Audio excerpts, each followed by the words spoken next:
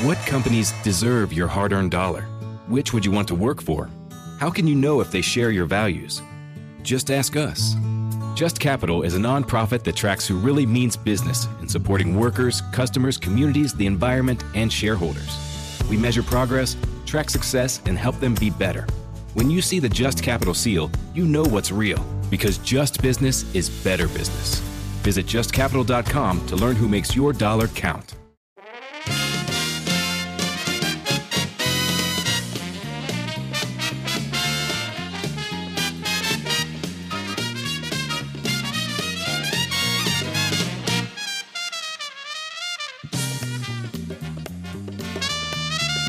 Hi there and good evening. I am Rich Valdez. Valdez with an S, at Rich Valdez on all of the social media. Give us a quick check it out over there if you'd like. I'd love to hear from you if you don't want to give us a call. But if you do want to give us a call, feel free to dial 866-505-4626, 866-505-4626. And yet another day in the circus of Washington, D.C. And I think we're at vote number 10 without a Speaker of the House. Now, I guess it doesn't really matter how many you go through. We'll probably go through something between 10 and 20 is my supposition. Who knows? Maybe they'll make tomorrow, January 6th, the magic day where they get to something. I know that they're still working on these things, but it really is the darndest thing, I think, that we're going through this. And while I have to say, I was looking at my social media accounts, and one of the accounts that I follow on Truth Social is that of former President Trump, the 45th president of these United States, who I like to call Donaldus Magnus El Trompito. And I was looking at something he wrote, and obviously he's got some really interesting tweets all the time. And one of the tweets is him saying, look, take the win, vote for McCarthy, stick with Kevin, take the win. And I thought, well, good advice. We don't need to prolong this anymore. But then there's others where, he's saying, he's defending different things. People saying, oh, did you endorse Byron Donalds? He says, absolutely not. But then he gets nominated by Matt Gaetz from the floor today. And he responds to that by posting a funny a meme that somebody put out there. And I think he was a retweet of his, or he might have posted it himself. Who knows? I'll double check. But it was really funny. And it had him in the speaker's chair, laughing and making faces. And I thought it was really, really funny, like behind Biden's back. So it was, I think he got a kick out of that. He is such a master troller. And, half of me wants to say, come on, Mr. President, why would you, not take this opportunity to say that I'm not taking the job, I'm not interested, thanks, but no thanks. But I guess it's just worth too much in terms of its trolling value. But the other thing that I saw was that somebody put out a tweet saying that Trump had endorsed Byron Donalds, and he said, no, it's fake, it's fraudulent, that's not true, it's on a Save America masthead, but it in fact is not the case. And I thought to myself, it's interesting how there's all these back and forth protest candidates that are being put up to become Speaker of the House, yet we don't land on one. And Matt Gaetz today kind of laid it out saying, he has this rules package that he's requesting. And this is a real he said, she said, back and forth type of thing, because as I understand it, there is pretty much, maybe not everything, but most of what they've asked for, they've gotten. And perhaps I'm wrong, but he's saying it's the rule package or just get rid of McCarthy entirely. Give me somebody that's not McCarthy and I'll go for it. And I think that's what him and Lauren Boebert are doubling down on. But I want you to hear this clip from Congressman Matt Gaetz on Newsmax a little earlier. Check this out. And I think this ends one of two ways, Trace. Either Kevin bows out, realizing there's no path for him to become Speaker of the House, even if he picks up 1 or 2 or 3 or 5 of the 20 who have opposed him half dozen times on the floor, or he essentially has to wake up, bring the House into session and put on a straitjacket with a rules package that we've presented to him that doesn't allow a lot of discretion for the Speaker of the House.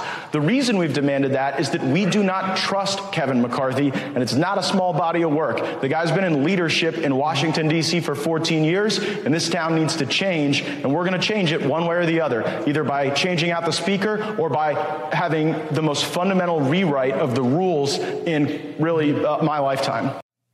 Okay, so that is Congressman Matt Gaetz. He was on Fox News, not Newsmax.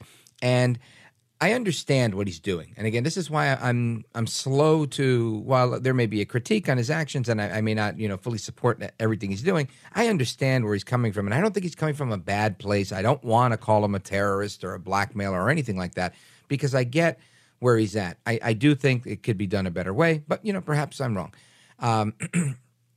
But I will say I wish he would, kind of join the team and get things going. And I want to invite him. I think we've tried to invite him, or I don't know if we did or we didn't, but we should do that again if we haven't, because I think it would be a good conversation to have and see what's going on with Congressman Matt Gaetz and what he could tell us about this. But what I'll say is I understand it is important to make sure that you have rules. Nancy Pelosi had made some changes to the rules on a number of occasions to always enhance her power. And I think McCarthy views this as what's good for the goose is good for the gander. If you change the rules, kind of like the filibuster, right? When the filibuster rule, when that was again added by Democrats, and now the Republicans are like, oh, you guys put it in. Hey, whatever, we're going to keep this thing. And now they're like, no, we got to get rid of it. We got to get rid of it. So it's one of those things that I think, what's good for the goose should be good for the gander. It was good for you when you wanted to amass power for yourself, then it should be good for us when we want to amass power for ourselves. But lamentably, this is one of the bones of contention. I think there's a lot of things at play here, not the least of which is people that are doing some posturing and grandstanding, because that's kind of what you do in this business of politics. But it seems to me that when you say anybody but McCarthy, now it becomes a little problematic when you've got former President Trump, who's, by all accounts, the de facto leader of the party, I would say. I think it's safe to say standard bearer for the Republican nomination, that type of thing. When he's saying, hey, look, let's go for it. When most conservatives like Jim Jordan and Jim Banks and so many, there's pretty much almost the entire Republican conference is backing Kevin McCarthy because, again, he's the one that's got those 202 or 3 votes. So it just becomes, problematic for me to say because of a holdout 5, 6, 7 people that can influence another 12 or 13 people that we're going to really hold on to this. I guess it's a bargaining chip, but I don't see how it's how now is the time to have this stand. I just don't. And again, I'm not in an incredible rush, but I do think we should have the constitutional officer of speaker nailed down so we know who's third in line to the presidency, and so that people like Hakeem Jeffries won't go on TV and do a press conference and say things like Democrats are ready to work, but Republicans are busy backstabbing each other. Listen to this. This is Hakeem Jeffries, as we get it loaded up. He's in effect going at what I've been saying, that they're going to exploit these little chinks in the Republican armor and turn them into these huge chasms. Check it out. This is day 3 of the Republicans not being able to organize themselves in a manner that allows the Congress to move forward in order to get the business of the American people done. House Democrats are ready, willing, and able to get to work on behalf of the American people. But we need a willing partner on the other side of the aisle. It's my hope that today the House Republicans will stop the bickering, stop the backbiting, and stop the backstabbing of each other so we can have the back of the American people. Is that you want a willing partner. A willing partner. Were the Democrats ever a willing partner when the Republicans had control? Of course not. So for him to sit here and pretend, pull out his little violin and sing this little song, I think is disingenuous. But nonetheless, they're going to take every shot they can, no matter what. But right now, we're giving them a little bit of fodder, and I don't think that we should. So anyway, we're going to get to that and more. We're going to bring in our guest, Representative-elect Mike Lawler, Congressman from New York, as well as others throughout the evening. Let me give you the phone number, 866-505-4626, if you want to chime in on the conversation. There's more to come straight ahead at Rich Valdez on all of the social media, by the way, Rich Valdez with an S, and we're coming right back. Are you ready for hard-hitting observations? Reality remains reality, no matter how hard you try to ignore it. The Ben Shapiro Show brings you all the news you need to know in America today. Again, I'm all here for the pop culture, people dating each other for the press. Ben breaks down the culture and never gives an inch. every so often, and by every so often I mean literally every 27 seconds, so the producer gets fired. The Ben Shapiro Show on YouTube or wherever you listen.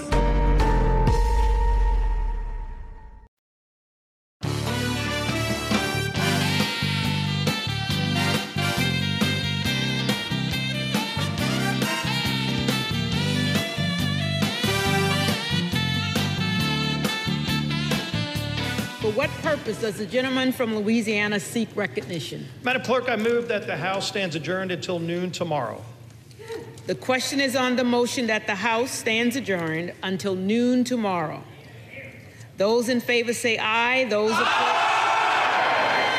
Those opposed, no. Okay. Wonderful. Man, I can tell you, my job's a lot more fun than that job, but somebody who's in that job is Congressman Mike Lawler, representative-elect from New York. Mike Lawler, welcome, sir. Thanks so much for having me. All right. I can barely hear you. Let's put him on hold for a second, see if we can get the phone worked out. But in the interim, I wanted to just say it's got to be very, very difficult to show up to work and have that type of tension. Now, I think people are listening and they're thinking, Rich, when you go to work, is it always that it can be at times. It can be very, very contentious. But it's definitely one of these things where you don't want this type of contention. And I think we have to try to work, at least put your game face on and try to put your best foot forward. But listen, occasionally, I think sometimes you got to go back forth and have a little bit of a tussle. Now, our guest, he's going to be calling us back in a moment and trying to establish a better connection, Representative Mike Lawler. And what I want to get into is talking a little bit about what's happening today with 10 votes that have been taken, how much closer we are trying to get that bird's eye view of what exactly is happening. So let's, again, go back to Congressman-elect Mike Lawler. Sir, welcome. How's it going? Oh, there we go. I can hear you great. It's fantastic. Congratulations on your big win. Thank you. Appreciate it. Now, I think a lot of people listening may not know because they're like, congressman from here, congressman from there. I think the big deal here is that, this was not a something that was originally competitive. And the chairman of the Democrat Congressional Campaign Committee, the guy who raises all the money to reelect congressional Democrats, was the previous holder of this seat. So I think it was a really big deal for you to beat him. Tell us a little bit about it. Yeah, no, this was obviously a seat that, Joe Biden won by 10 points. It's a D+3 on the Cook PVI rating. It's home to Bill and Hillary Clinton and George Soros. And there's over 70,000 more registered Democrats than Republicans. So it is certainly by no stretch a Republican seat. But it's one that has been competitive in the past, and certainly this year it was, and we were able to build support all across the district. I'm coming out of Rockland County, a 2-to-1 Democratic county by enrollment, but I represented a state assembly district there. Sean Maloney was representing the congressional district north of us, but when redistricting took effect, decided to run in this seat as opposed to his current seat. And, 75% of the district was new to him. And so he didn't have that built-in advantage of incumbency. The other factor that really played a big role here is the fact that Democrats controlled everything in Washington, Albany, and New York City for the first time in our nation's history. And they created an absolute mess, a 41-year record high on inflation, surging crime, skyrocketing energy costs, and a porous southern border with not only a massive inflow of illegal immigration, but drugs, fentanyl pouring into our communities, killing 300 Americans a day. And I think folks were fed up. They wanted balance and common sense restored at every level of government. And we had significant wins in New York in this election cycle, including in this district. All right, folks, again, we're on with Representative-elect Mike Lawler out of New York. And so you're there in Washington, right? And you're watching what's going on. I know right now there's a deal underway, or at least it's being reported by Fox News that about an hour ago, that there's 12 Republican holdouts that could vote for McCarthy under a new deal that they're currently working on, which could send us in the right direction. if there are some concessions made. What's the latest on these deals from what you've heard? Well, there's obviously been a lot of conversations and discussions over the last 24 hours. I think significant progress has been made, and certainly with respect to rules changes and budgetary process changes that are certainly making way for a number of my colleagues to get on board in support of Kevin. The overwhelming majority of the conference supports Kevin. Over 90% of the conference has voted for him consistently over these 11 votes that we have had. And over 85% supported him in our conference elections back in November. So the time has come for all of those who are holding out to land the plane here. They've made significant requests. Most, if not all, have been addressed and accepted. And they got to take yes for an answer. And so, we need to get about the work of the American people. We need to address the challenges that we ran on and won on, and really start to do the work that is required, whether you're talking about oversight of the Biden administration, or you're talking about securing our southern border, or you're talking about reining in wasteful spending, or you're talking about increasing domestic production of energy. These are significant issues that we all ran on and won on, and we need to get to work on. So the time has come, as far as I'm concerned, and many of my colleagues who have supported Kevin from the start, to move forward as a conference and work together. Mm-hmm. Now, Representative-elect Lawler, would you say that you would be in Congress today, you would have won your election had it not been for Kevin McCarthy? Listen, Kevin McCarthy played a significant role in supporting me. Obviously, CLF, the super PAC that he has helped raise funds for, supported me heavily, spending over $8 million in my race, especially on the New York City media market, which is extremely expensive. And so, he played a role for sure in helping elect me. And I'm a big believer in loyalty in this business. You stick with the one who brought you to the dance. And I think a lot of times, frankly, there's a lack of loyalty. And that leads to so many unnecessary and unfortunate fights like this that, frankly, I don't think serve anybody in the country well, and certainly doesn't serve the conference well. And at the end of the day, the only winners here over the last 3 days are Joe Biden, Hakeem Jeffries, and Chuck Schumer. And, for conservatives across the country and for the voters across the country who wanted a check and balance on the Biden administration, this is not what they asked for. And we need to get to work. And so it really requires everybody to check their ego and, focus on what is best for the conference and the country and not themselves.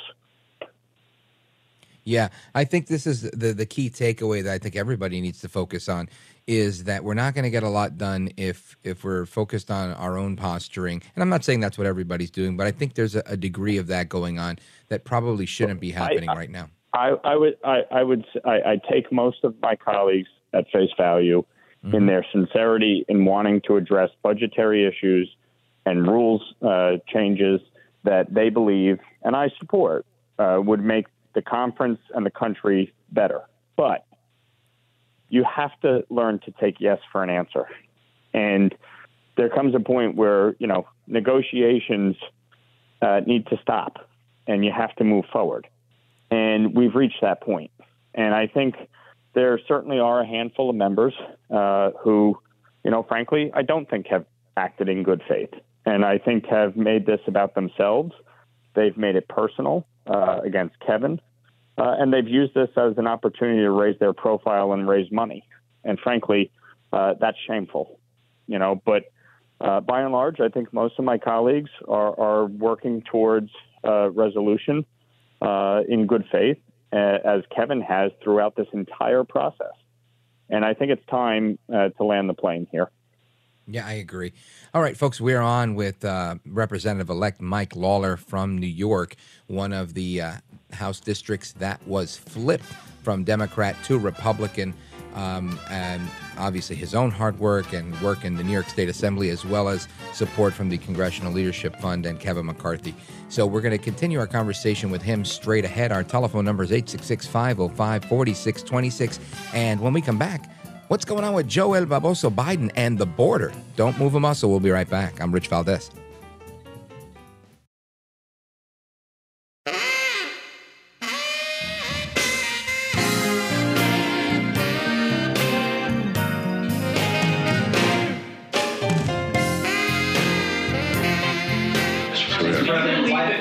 Migration is a human right. Activists say that it is. What's your take?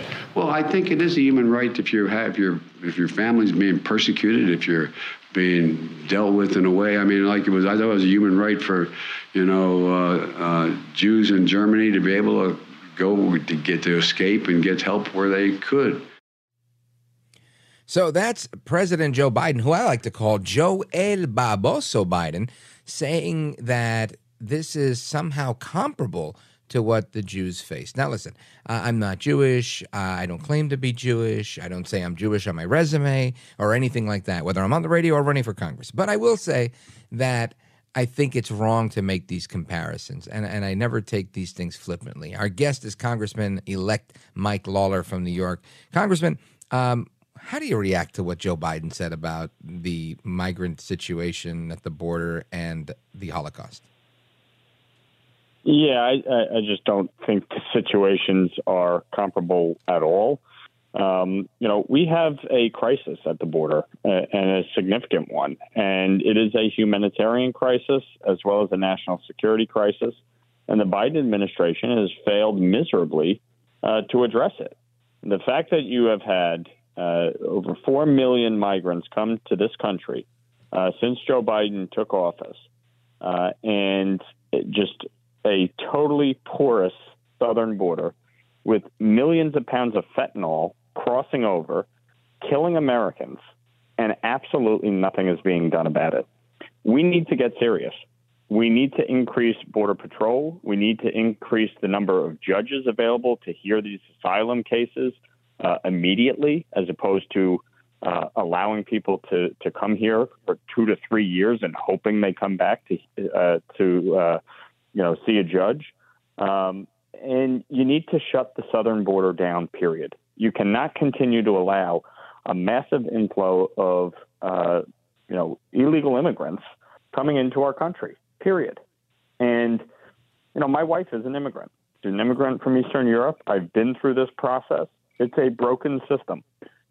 We absolutely need to fix the legal immigration system so that people who do want to come here can do so.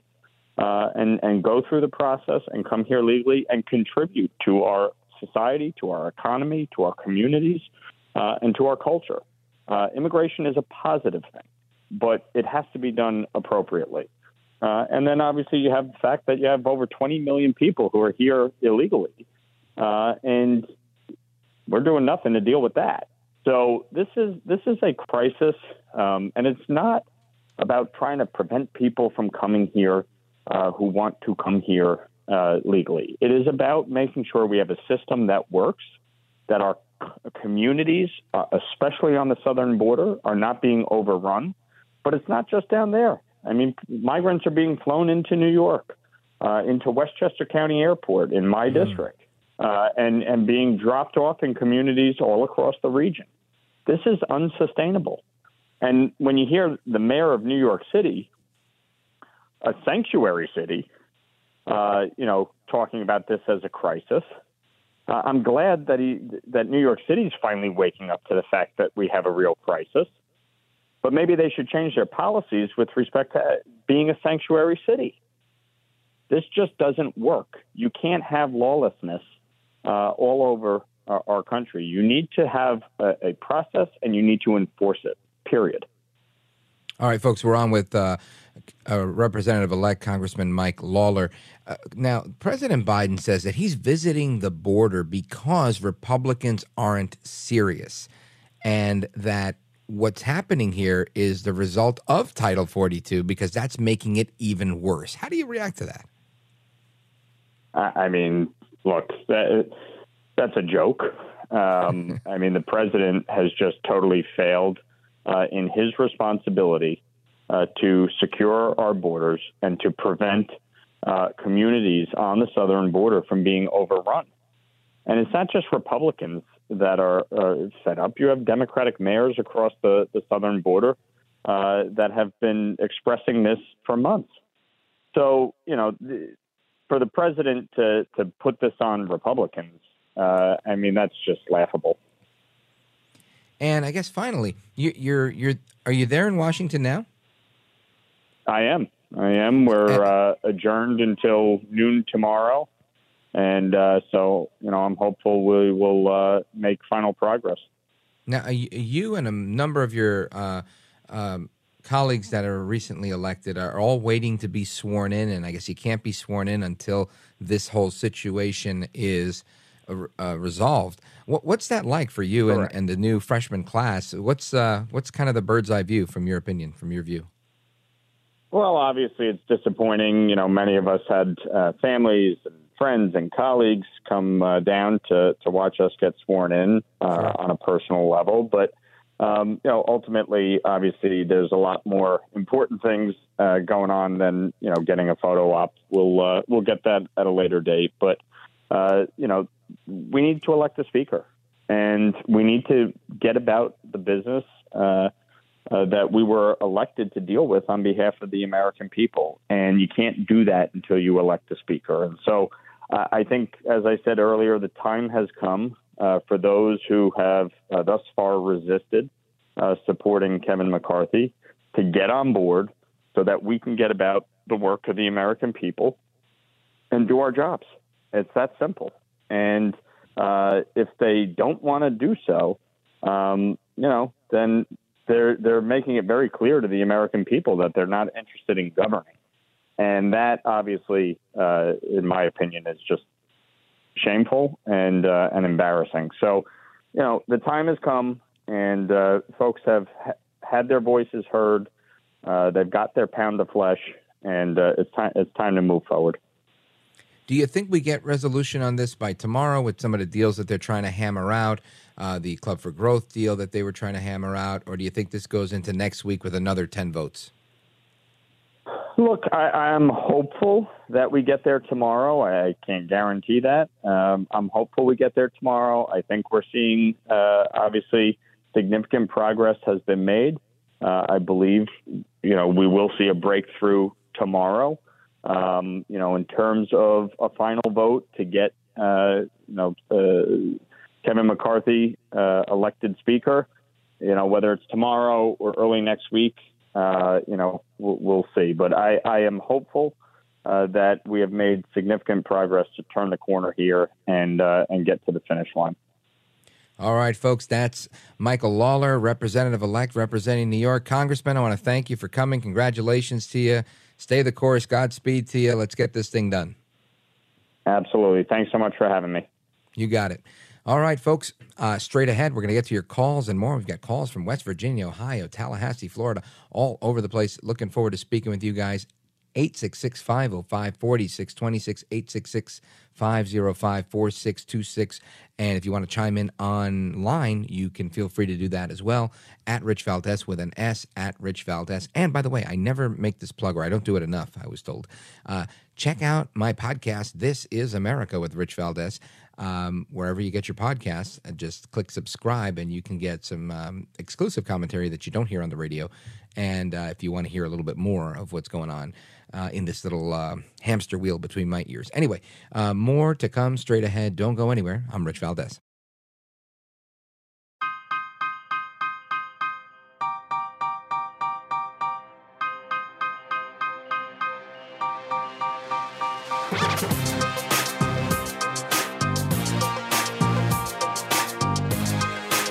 All right, America, welcome back. I am Rich Valdez with an S, by the way. If you want to chime in online, if you want to give us a call, 866-505-4626. Let us go to Michael in Tallahassee, Florida. Michael, what's up, man? You're on with Rich Valdez. Welcome. Hello. Hello, I sir. used to call in quite a lot, but I haven't I've been kind of demoralized, but the controversy over picking a new speaker has energized me. And I'm a lifelong Republican, and I was active with the Tea Party in 2010. Sure. And one of the things that really aggravates me is what a bad job Republicans do. They had a Fox poll in 2016, and it showed that 62% of Republicans feel betrayed by the Republican Party. Mm-hmm. And the Republican Party is doing nothing to change those numbers. I still feel betrayed. The deficits, Trump had a Republican Congress for the first 2 years. The deficits under Trump, the first 3 years, were higher than the last 3 years of Obama's. They vote on bills that they've never read. And all the key positions in Congress are determined by how much money these Congress people raise. That's the sole thing that determines it. It shows you the system is incredibly corrupt, and I hope anybody who is upset about this will call their congressman and ask them to vote no on Kevin McCarthy. Who would you recommend? Somebody not named Kevin McCarthy. He's not entitled to it. He's not the only person to be no, Speaker he's just of the only House. one that has 202 or 203 votes. Well, the reason why is everybody's afraid of him. What's to be clearly, afraid of? People, well, he has money, and he will. If he wins, there's some kind of a thing like if you strike the king, you have to make sure that you kill the king or something. Sure. Some yeah. phrase like that. Taking a shot at the king, make sure you don't miss. Something like that. Yes.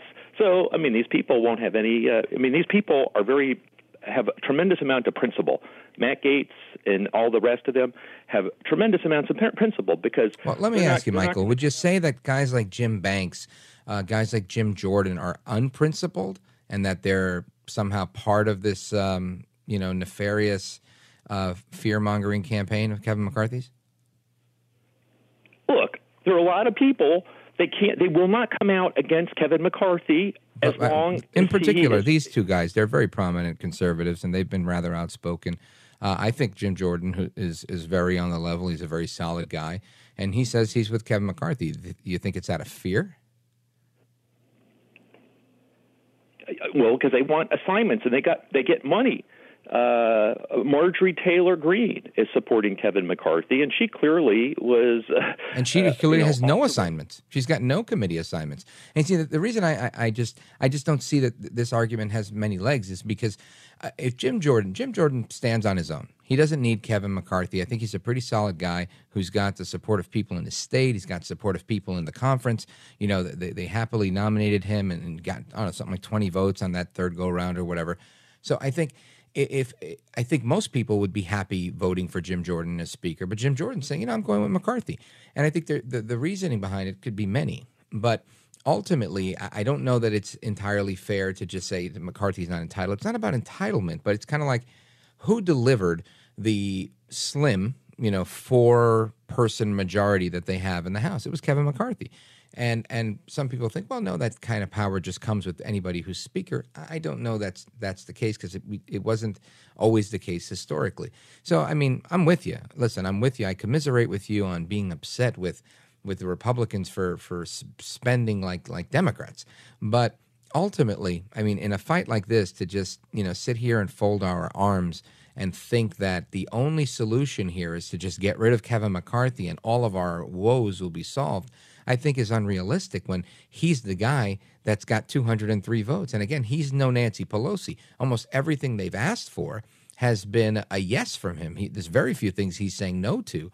And at the end of the day, Matt Gaetz, while you may say principled, I'm sure he is principled, but ultimately he's saying, even if we get everything we want, I'm not sure that he's going to vote for McCarthy. Now, we have a clip of him saying, look, either McCarthy steps aside or we get every rule we're asking for. I don't know if either of those things is going to be doable.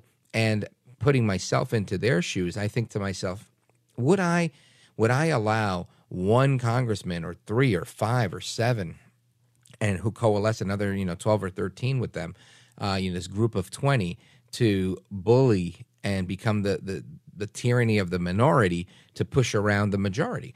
I don't know. I think it's so much conjecture to say that, these guys are the ones that are right and the other ones are all the ones that are wrong.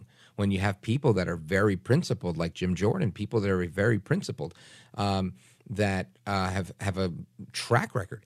And so to me, it just doesn't make sense, including Marjorie Taylor Greene, who's saying that, this doesn't seem to be the right way to go. But anyway, those are my thoughts. I appreciate your call, Michael from Tallahassee, Florida. Sorry that you're demoralized, but happy that you called. Anyway, let us continue. Let us go to, let's see, Craig in West Virginia. Craig, what's up? You're on with Rich Valdez. Welcome. Hey, Rich. How you doing tonight, buddy? Wonderful. Thank you, sir. Hey, you seem like a really level-headed guy. I listened to you a good bit, listened to Bohannon back in the day. Thanks. You do realize that Jim Jordan was one of the 8 Congress people that was setting in on the Zoom calls with the Proud Boys. Now let me get to my point. Mm-hmm. You got the Republicans, the second in command right now, it looks like, is going to be Byron Donald. Now, I did a little deep dive on Byron Donald. He's a Brooklyn boy like me. Yeah, 1990. Well, Florida representative. Yeah, but he's from Brooklyn originally. He's from Brooklyn, exactly. Went to Texas or Florida A&M.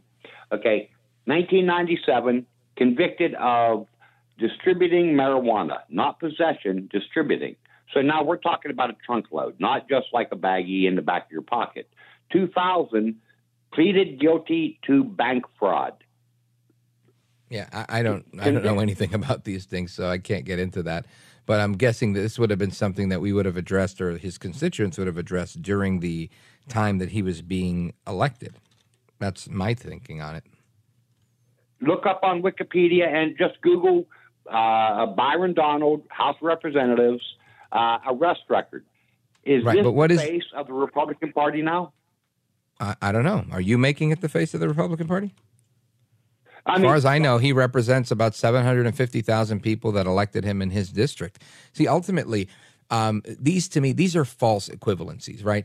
So to say that, just like the previous call, if we say that it's just Representative Gates is the sole person in Washington that has sense and the sole person that is upholding his principled values, and I'm not saying he's not. I'm just saying to say that he's the only one and that everybody else isn't, it is a false equivalency. It's just not true. It's just not factual. It's not real. And to say that, let's say there's some sort of pass for Byron Donalds, that somehow is a black eye on the Republican Party. I just don't see it. I think the guy's a rising star in Republican politics. I think the things that he talks about make a lot of sense, and I like the guy. So, I mean, he's not my congressman, but he seems to do a fair job and won re-election. So, again, these things, for me, this is splitting of hairs, right? We could find things. People sent me things online about Lauren Boebert, about Marjorie Taylor Greene, about all of them. Nobody's perfect. Matter of fact, half of the guests that I bring on here have some sort of record because they were involved. The point is, these things don't, for me, they're not deal breakers because I think everybody has a unique story that they're telling.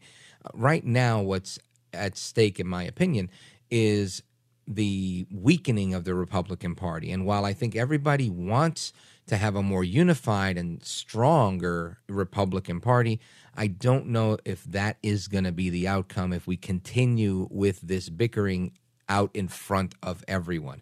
That's all I'm saying. But thank you, Craig in West Virginia. I appreciate it. More to come straight ahead. I am Rich Valdez. We'll be right back.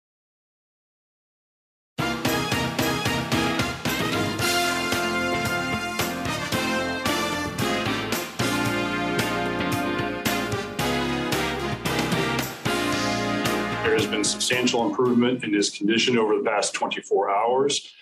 We had significant concern about him after the injury and after the event that happened on the field, but he is making substantial progress. As of this morning, he is beginning to awaken, and it appears that his neurological condition and function is intact. We are very proud to report that, very happy for him and for his family and for the Buffalo Bills organization.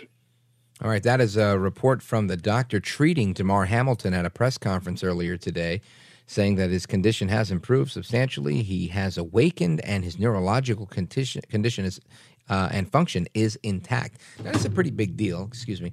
It's a very big deal, in my opinion, because you don't want to go down the road of having brain issues or brain damage, right? Swelling in the brain, all of these things can lead to brain damage. And I went through this with my dad. My dad had fallen down some years ago and gotten several brain bleeds that swelled up, and they called subdural hematomas. And they cause massive damage if they're not rectified quickly. On another note, Peyton Hillis, former Cleveland Browns star, he's been reported in ICU for saving his own kids in a swimming accident. So our thoughts and prayers are with him. Straight ahead, there is more to come. We're going to get to the bottom of things, keeping you up to speed on what's going on in America at night. I am Rich Valdez. Don't go anywhere. We're coming right back. Hey everybody, this is Dan Bespris, host of Fantasy NBA Today, a daily fantasy basketball podcast. We cover every box score from every game, every day. Plus bonus shows on buy low opportunities, players to stash, schedule analysis, and really anything you could need to smash your league into deliciously tiny pieces. Catch the Fantasy NBA Today podcast, part of the Believe Network, on YouTube or wherever you listen.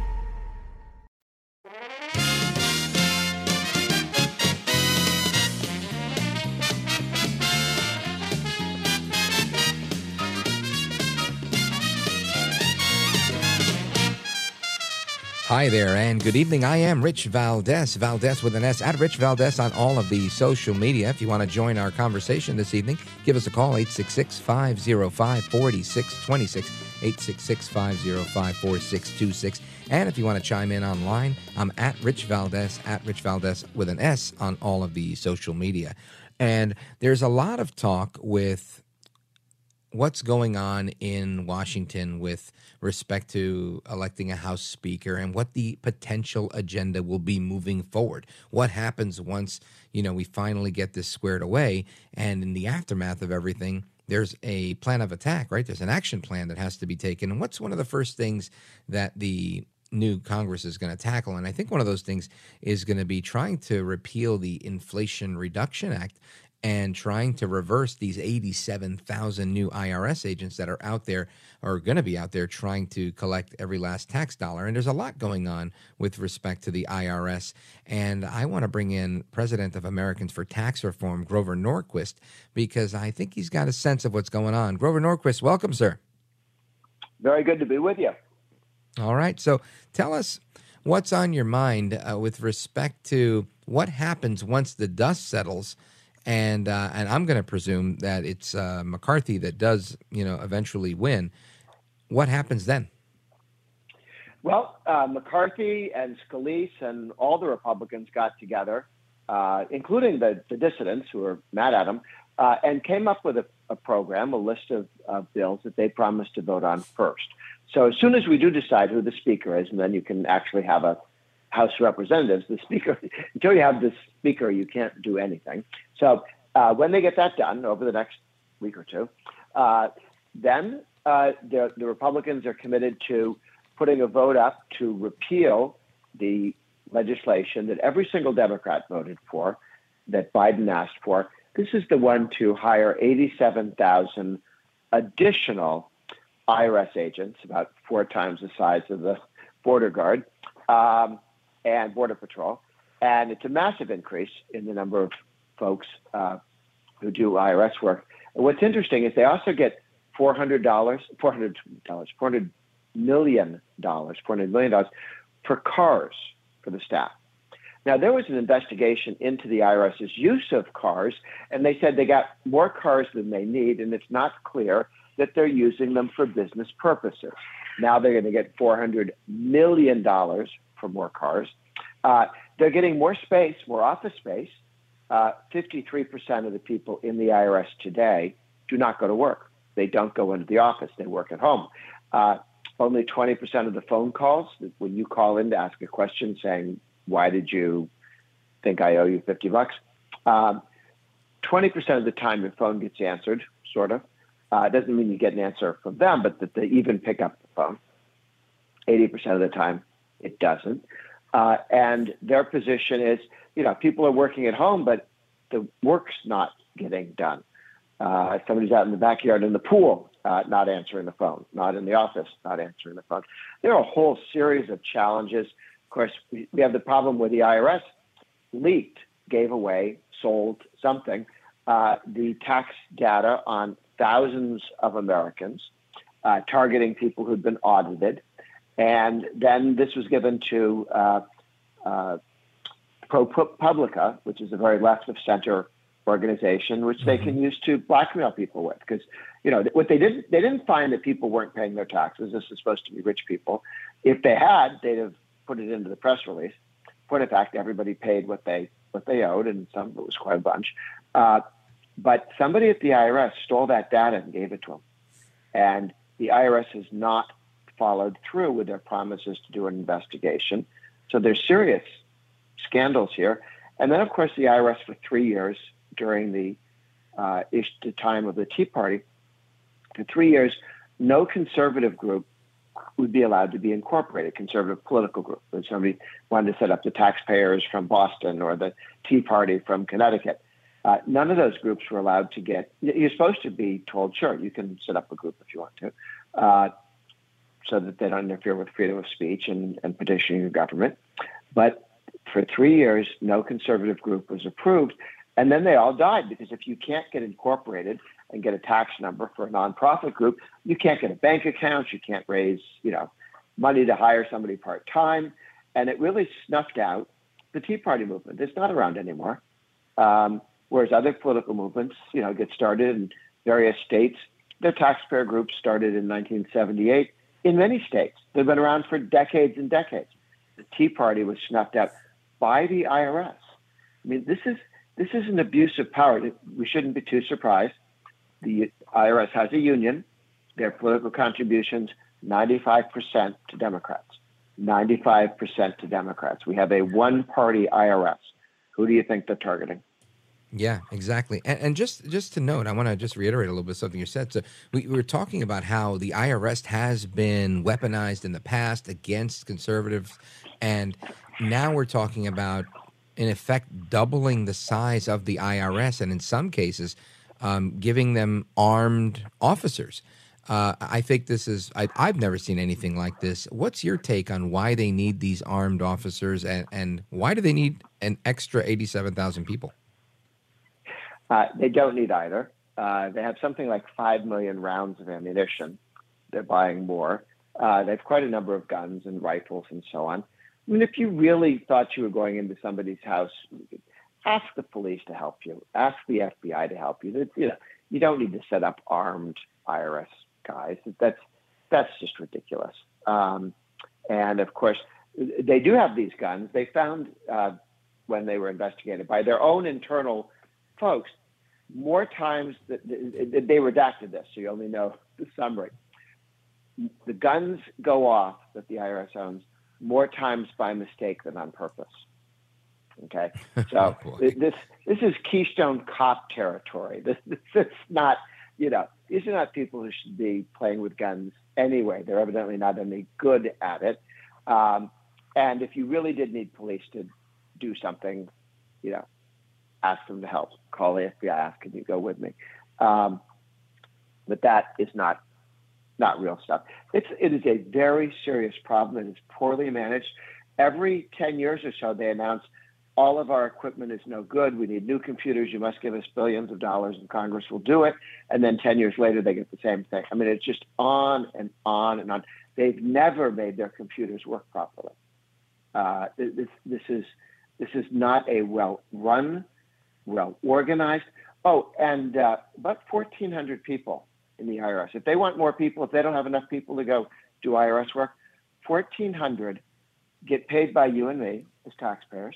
A lot of money, a lot more than normal people, than average people make.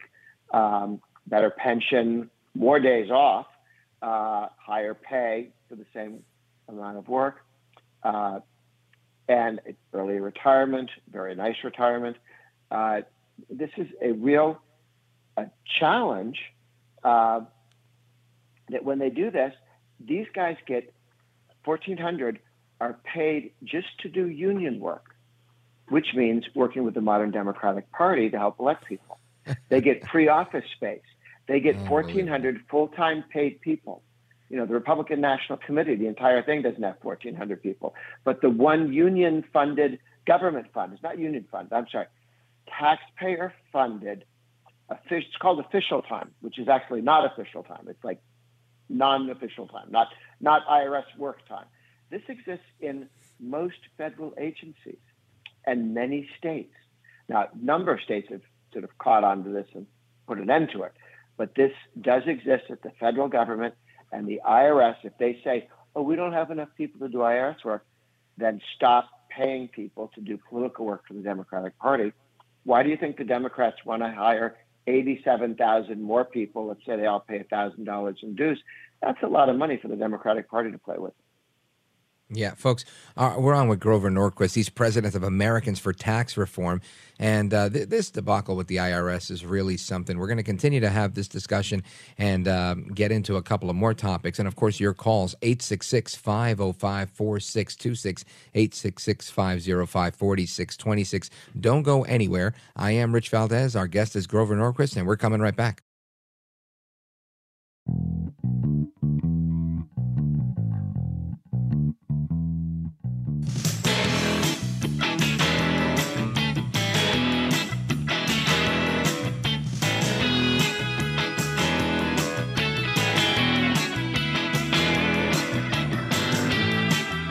All right, America, welcome back. I am Rich Valdez, Valdez with an S, at Rich Valdez on all of the social media. Feel free to chime in and join the conversation. Plus, our phone number, if you want to join us that way, 866-505-4626, 866-505-4626. Our guest is Grover Norquist, president of Americans for Tax Reform. You can check them out at atr.org, atr.org. Now, Grover Norquist, we're discussing the IRS. And obviously, there's plenty to discuss with respect to that. But I just want to throw something by you that I'm looking at an article that I just saw. It's, from, I don't know, half a day ago, saying refunds may be smaller this year, according to the IRS, and it has to do with changes in the tax bracket. Can you elaborate on that? Yes. Tax brackets move up with inflation. But they changed there are many ways to measure inflation or cost of living. And they went with one that moves up slower than in the past. So rather than CPI, Consumer Price Index, I think they use something closer to average wages. It shouldn't be a big change, but there will be a little bit of a change, and over time it does matter. And it allows, that was originally was put in the CPI by Reagan because every time there was inflation, they'd push people into higher tax brackets, even though you didn't really have more real money, real dollars, but you'd have more inflated dollars and you'd move into a higher tax bracket. Reagan made it so that the tax brackets move up with inflation. This is just a slightly different measure of inflation. But it is a smaller one, so it does not move brackets up as quickly as one might like. So when people think that they're getting, it looks like their paychecks are a little bit bigger, it's not necessarily so. It's just because of this change. Yes, correct. It's not a tax hike. It is the brackets are not moving up as quickly. They will move up. They will move up. You will not be pushed into completely new tax brackets, but over time, it's a little less of a fix. I got one idea that when you asked me what else they're going to do, they've been talking about bringing back something that existed in World War II, called the Anti-Appropriations Committee, or the Committee to Reduce the Joint Committee on the Reduction of Non-Essential Federal Expenditures. Okay. Put in by Harry Byrd, who was a Democratic senator from Virginia. And he said, well, if we're going to have World War II, it's going to cost money, so we should be reducing other spending. And so this committee, unlike the Appropriations Committee, which spends money all day, this one, their whole job was come up with ideas how we could reduce the budget. What are things we could cut? There used to be something called the Civilian Conservation Corps. In 1 year, it was cut in half, and the next year it disappeared. The Work Projects Administration, so Make Work Project, that was cut in half and then disappeared in a year. They saved about $40 billion while it was going. The Democrats eventually killed it in 73 after Watergate when they came in. I guess after the 74 election with Watergate, they did it in. And so it doesn't exist, but it did exist, and we know how it worked. And bringing it back would at least get you, a whole committee, maybe 20, 40 people who would focus every day on reducing non-essential spending. Whereas right now, nobody's in charge of that. I mean, every once in a while they do it, but nobody focuses on it. So that, I think, is a really exciting one. And Steve Scalise is a big supporter of that, the number 2 guy on the Republican Party. The other one that I like that's being floated around is putting term limits on the Appropriations Committee. So when somebody comes to Washington, D.C., and they put you on the Spending Committee, the Appropriations Committee, well, maybe you were a really good limited government person when you got elected, and maybe for the first several years you really are careful with taxpayers' dollars. But if you're in a committee and every day they're going spend billions, you join into the party because you're just, all the other kids are doing it. But if you only are on the Appropriations Committee for 6 years, so after 6 years you have to move to another committee to do something else, then maybe people wouldn't get so habituated to spending too much. Now, what do you think? It sounds like I think that's a pretty decent idea, and there's a lot of debate right now because of this battle for the speaker, where people are fighting over rules. And I'm thinking, while it's a great time to do it because they have leverage, because they're holdouts, I also think there's a lot of these rules that I should rewind a little bit and say I think one of the benefits of this is individuals that may never really pay attention to what a rules committee does or what rules on certain committees apply. Now they're paying attention. And, if you had a magic wand, what are some of the rules in addition to the one you just mentioned, like the term limits on the Appropriations Committee? What other rules would you implement if you had input into the current conversation? Sure. I think it's very important to restore the ban on earmarks. The Republicans did that after a bunch of scandals around, I think, 2010 or so. That's very healthy. An earmark is a specific expenditure, like for one town or one city. Well, let's think about this. Mm-hmm. If nobody in that town was willing to pay for it personally, nobody in that town was willing to have the town pay for it, nobody in the county was willing to pay for it, the state wasn't willing to pay for it, now they want the federal government to pay for it. This is not a list of important things. This is a list of things that everybody who should be in charge of that said, we're not doing that with our own money. This really is low priority. So it's the federal government spending money on things the state said was not interesting, the city, the town, the county, the individuals, rich people in the town, they didn't want to build it. This is money for museums and things like that. People build their own museums with their own money, the federal government to do a local museum. So getting rid and earmarks, they are the currency of corruption in Washington, D.C. Somebody doesn't want to vote for a stupid spending bill that's too expensive. And you go, well, what if we gave you a new swimming pool for the biggest high school in your, why would the federal government pay for a high school's swimming pool? Well, they do. And then you decide that budget bill wasn't too big now that it's bigger, now that you got something for you, now that something you can go tell your campaign contributors, look what I stole and brought home. So it's really bad. I mean, it's very seductive and corrupting. I think it's very important to restore that ban on earmarks. I fear that somebody's going to have to go to jail for corruption, and then they'll decide, okay, let's quit that again. Sadly, but that's the case. They played this game before. So often. Yeah. Now, Grover Norquist, before we run out of time, I think we've got about a minute left. Mm-hmm. I want you to let everybody know exactly how they could follow you, where to check you out, and make sure that people are up to speed on the work you're doing. Certainly. Americans for Tax Reform. Our website is atr.org, atr.org. I tweet at Grover Norquist. And we're the organization that asks all candidates for House, Senate, President, state legislature, governor to sign a pledge to the American people written down that says they'll never vote for a tax increase. And the good news is that almost all Republicans in the country have signed that pledge. Excellent. Well, thank you, Grover Norquist, for joining us tonight. I appreciate it.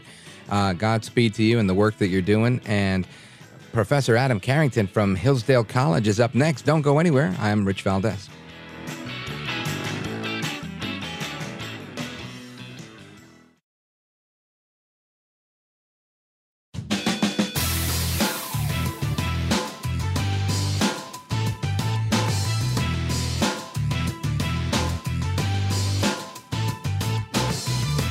All right, America, welcome back. It's Rich Valdez, Valdez with an S, at Rich Valdez on all of the social media.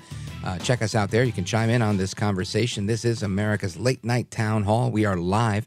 866-505-4626 is the phone number, 866-505-4626 if you want to offer your opinion on the program. And there's always a discussion on what's going on with the future of higher education, from whether we're teaching the right things. Is it an indoctrination mill? Are we doing the right thing?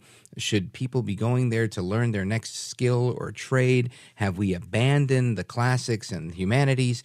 And there's an excellent piece that I was just looking at in the Washington Examiner titled, "Yes, We Still Need the Humanities." It's by Professor Adam Carrington from Hillsdale College, and he's on the line to break down that article and a couple of other things. Professor, welcome, sir. Glad to be here. Thanks for having me on. It's my pleasure. So for everybody who hasn't had the pleasure of reading your piece, why don't you tell us a little bit about it? Walk us through. Sure. It came out of a story that I read in the Washington Post talking about how, especially in rural colleges, although this is happening in others, they're cutting a lot of humanities and even social science programs. So English, philosophy, political science, history, among others, and that they're doing so largely because of either state budget cuts or lowering interest among students. And the idea among both is that those aren't directly best for getting jobs. And so I was really trying to argue that both those disciplines are actually better at getting you jobs than people tend to say, but that in a broader sense, it's not the best view of education, that we really need to be seeing education as not just about getting a job, although that's part of it, but about cultivating human beings and citizens, especially citizens for our country, and that those disciplines are really essential if we have that broader, bigger, and I think more noble goal for what our students should be learning and how we're trying to prepare them, not just for being workers, but being much more in their lives here in the United States. You know, and this is a very interesting point. And I want to get to the rest of this, but if you'll permit me, I just want to preface a little bit of this, because I think you're making a brilliant point. And it's the sake of going to college or university is for the sake of one's personal enrichment, education, and for lack of a better word, becoming smarter. And I think this is something that has been dissipating in the tradition here in our country. And people in maybe some more left-leaning schools have been using it for the sake of brainwashing, indoctrination, whatever, what have you. But it doesn't mean that it doesn't work. Like, you know, a school like Hillsdale or others, I think people do leave there with a fundamental understanding of the classics, of critical thinking. I think it's difficult to get a grasp of critical thinking if you haven't looked at, you know, the Enlightenment. You haven't looked at just so many different thinkers of years past. And I think many of us have. We've said, oh, you know what? No, they're the more geeky type. They just like to study coding, or they like this. And places like Google and other big tech companies are saying, oh, we don't even look at college as much as we used to anymore. What we're looking at now is, you know, just what do you know and what certifications you might have. But I think it is a detriment to society overall when people aren't able to say, hey, you know, no, I've read, Adam Smith and The Invisible Hand, and I've also read some of the philosophical teachings of Nietzsche, and whether I agree or disagree is a different story. But I think it's important to have those because I think it makes you a more well-rounded person, especially if you have to go up against a person like that in your career. Do you agree with me? Do you disagree? Do you think that we've lost that tradition, or it's still alive and well? Yeah, I think you make a couple good points, and one that I don't emphasize as much in the piece, but I have written about elsewhere, is some of the loss in the humanities has been self-inflicted. You talked about indoctrination, and education, especially in a republic like ours, is really supposed to be about teaching self-government. How do you govern yourself as a moral and decent human being and neighbor to then be a good contributor to the country as a whole? I think that's essential to patriotism. Is not just about loving your country, it's about loving it well and learning how to love it well. And I think but we have too many programs that, as you said, don't teach people to think freely. They try to indoctrinate them. They try to make them slaves to talking points, and often points that are critical, I think, of what's best about our tradition, both the Western tradition and American history. And so those are somewhat self-inflicted, but I think your other point is true as well. And I think one thing I was trying to say in this piece is that we still assume that you need to learn how to be good at a job, but we don't come out of the womb knowing how to be good human beings. We don't come out of the womb knowing how to be good siblings, parents, neighbors, and all the things that are implied in that. And I think a true good education, and this can't just start in college, it's really got to start earlier, but college can really be the pinnacle of it, is to say, let's read the great works of history. Let's read what people have done, said in the past, both good and bad, and let's try to learn from them, and not just learn how to do technical things, like you said, like code, but we do really need to learn what it means to be an American. We do really need to learn about human nature, and that's going to not only help you be a good citizen and neighbor, it really will actually help you be a better worker, because you're going to have to work with human beings. You're going to have to work for human beings. So I think on all those levels, we're shortchanging what we expect and what we can provide for students, and therefore what they can be prepared to provide and do for their country, when we don't have that broader view of what education should do. And when we're not doing it right, as I said, it's also been self-inflicted by some that want to, I think, distort that tradition and lose it, and therefore not make it as useful as it's been in the past. All right, excellent point. Professor Adam Carrington from Hillsdale College. You can get him at Carrington AM on Twitter. Our phone number, 866-505-4626. I am Rich Valdez, at Rich Valdez on all of the social media. And we're coming back with Professor Carrington to continue this conversation, because I think there's a lot of layers to this onion that we need to peel back. It's not just about what he wrote about. And I think you should check out this piece. And once we are done with the segment, I will send it out. It's Yes, We Still Need the Humanities by Professor Adam Carrington in the Washington Examiner. Check that out. More to come straight ahead. Don't go anywhere. We'll be right back.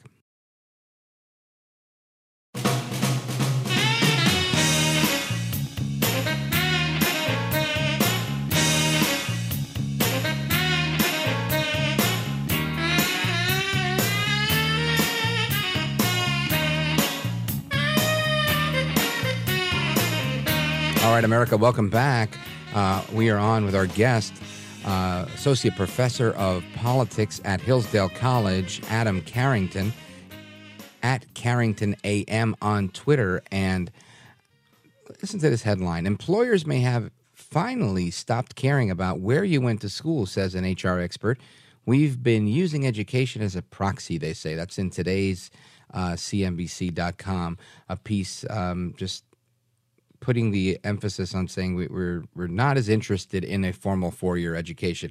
And Professor Carrington's piece discusses exactly why it's more than the focus on technical education. And I agree. I think it's important to to have both. I really think you need somebody who knows how to do the job, but also knows how to think analytically and critically and understands how to kind of hold their own with other people that have been educated in a similar fashion. Professor, what do you think of a headline like that, the one in CNBC?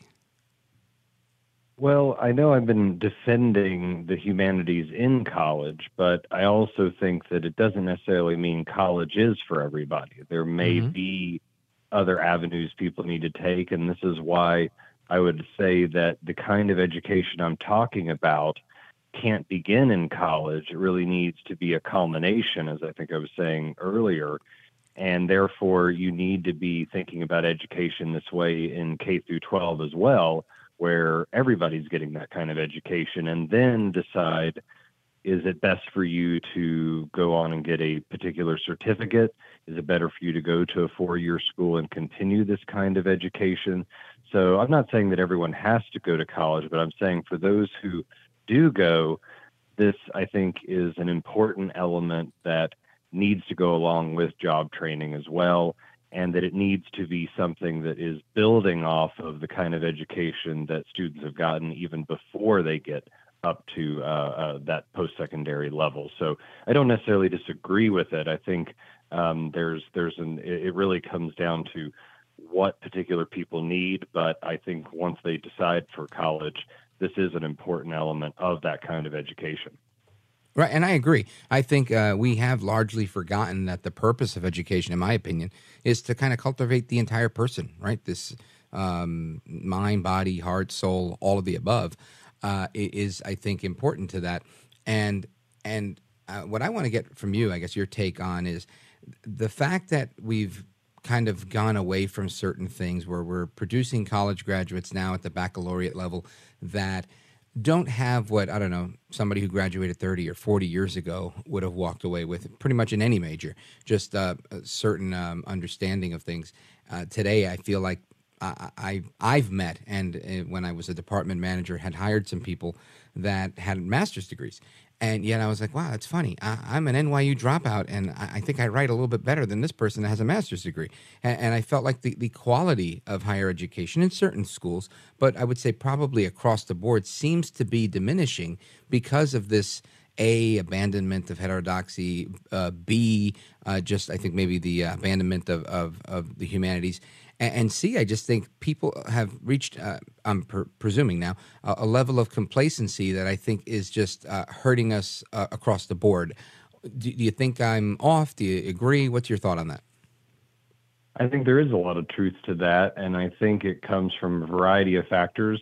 One is, and I'm not completely passing the blame, I'll take the blame on colleges as well, but often students aren't getting the baseline they need in K through 12. Mm-hmm. They aren't being taught how to write. They aren't being taught grammar. They're not being taught the hard slog that's needed to get to proficiency and even excellence on these levels. And that comes from a bad curriculum. It comes from being unwilling to push students. It comes from students coming from bad, rough backgrounds or struggling with things at home. So there's a number of factors, but they're coming in with less skills. But then I think college is getting too much in many places like a consumer product itself, where the students are, I think, dictating in some places too much what the college should do. And of course, the college should listen to some degree to the students, but also the students should be there to learn, not to just tell the college what to do. And I think you see some schools with their students taking over too much, and that results in often a lack of rigor and less development of the students, less demanding of the students. And I am thankful for the institution I'm at that still really does push excellence, that really does say, no, you're here to learn, and you're here to be technically proficient at writing, at math, at the sciences, and to cultivate, as you said, the mind, the body, the heart, the moral situation, the moral understandings all together. And I think holding that line is not being done as much as it has been before. And what that really means is the degree starts to get more and more empty. And I think that's what companies are seeing, that it's a kind of check mark rather than a reflection of what the essence of an education is, which is that someone has actually learned something, developed skills, developed themselves morally and socially. And as that gap continues to widen between what the degree is supposed to be and what it actually, the students themselves are actually presenting, I think you are going to see companies more and more not taking it seriously. And that's a problem for colleges themselves. They're not doing their job and they're suffering as a result of that. Yeah, and again, I'm not trying to pin you down on this, but something that I think is also a contributing factor, like you said, they're not arriving prepared. This is an experience I had personally myself, but I think a lot of it has to do with both teaching to the test, the loss of academic rigor due to softening of classroom teaching experiences because of teachers' unions. I think teachers' unions have given just a pass on a lot of mediocrity, and it puts it kind of lights the fire on, all right, go ahead and do whatever you want to do. If it is, it is, it is, it isn't. This complacency, I think, is dangerous, and it's just not helpful. And again, don't feel forced to respond to that. That's just my rant, because I think that's a big part of what's damaging the American public education system. But I also, well, if you don't mind, sure. I'm sorry, if you don't mind, I would add to that where the softening is one, not demanding a lot of students, and also just misunderstanding what education is for in the way of indoctrination, where we're now starting to question rigor and excellence and the old ways of doing things and calling it as if it's bigoted inherently, or as if it's basing it on race, saying you can't expect this because this person's of such and such race. I think this is insane. Yeah, and I think that what it does is it demeans the students themselves by not saying that we can treat you as an equal human being. And it also it can often, in the indoctrination part of it, stop treating students as those we are trying to help and develop and work with, and makes them cogs in a kind of a machine of indoctrination, or a machine of trying to achieve some kind of social justice, which I think itself is not taking the students seriously or the good of the students seriously, and therefore undermines them as well. So I think those are all issues that are problematic and that are really infecting the kind of education that we need to be giving students but are not. All right, folks, we're on with Professor Adam Carrington. He's at Carrington AM on Twitter. He's at Hillsdale College, and he's with us for another segment. So if you want to give us a call, chime in on the conversation, it's 866-505-4626. Of course, following the segment at the top of the hour, we'll have Open Phones America, Open Phones Across America, one of my favorites, a tradition since the days of Larry King here on this program, where everybody gets to call in on this late-night town hall forum and be heard. We're going to get to that again at the top of the hour, and Professor Carrington is with us for another segment. Don't go anywhere. We'll be right back.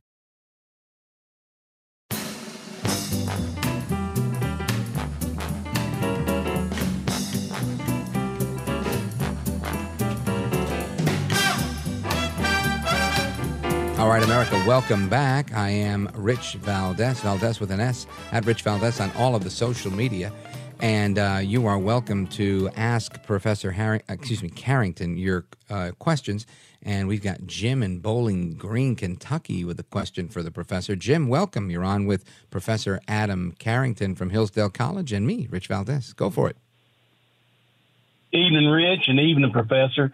Professor, I get your guys' newsletter, the premise from Hillsdale College, and I'm going to ask you a question you may or may not be able to answer, but I was just curious, in your experiences, is there any other institutions in this country left like Hillsdale? I appreciate that, and thank you for subscribing to Imprimis.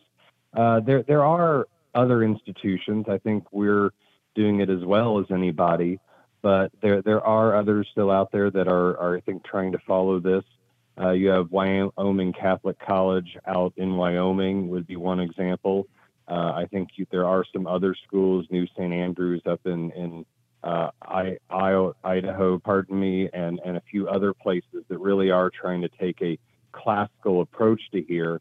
But it is frustrating that we are fewer and far between. We're trying to do what we can to help change that. Thomas Aquinas College out in California would be another example. So we're not alone, but we're fewer than we would like to be right now, and we're really trying to set an example that we hope will continue to spring new and better brother and sister institutions to do so. So I appreciate that and appreciate the support on that. Thank you. Now, Professor, with 30 seconds left, could you let everybody know where they could find you and follow the work that you're doing at Hillsdale and elsewhere? Well, the Hillsdale website, hillsdale.edu, you can keep up with things. And my Twitter handle, Carrington AM, I try to tweet out whenever I write articles like the Washington Examiner and try to engage in this process. And I see my ability to do these things as another way of trying to teach. And I appreciate the chance to talk with you about these kind of things as well. Absolutely. Thank you for being here, and I hope that you'll join us again in the future. Folks, that's Professor Adam Carrington, Professor of Politics at Hillsdale College. I am Rich Valdez. Open Phones Across America is coming right up. Don't go anywhere. There's more to come straight ahead. Open Phone America. Here we go.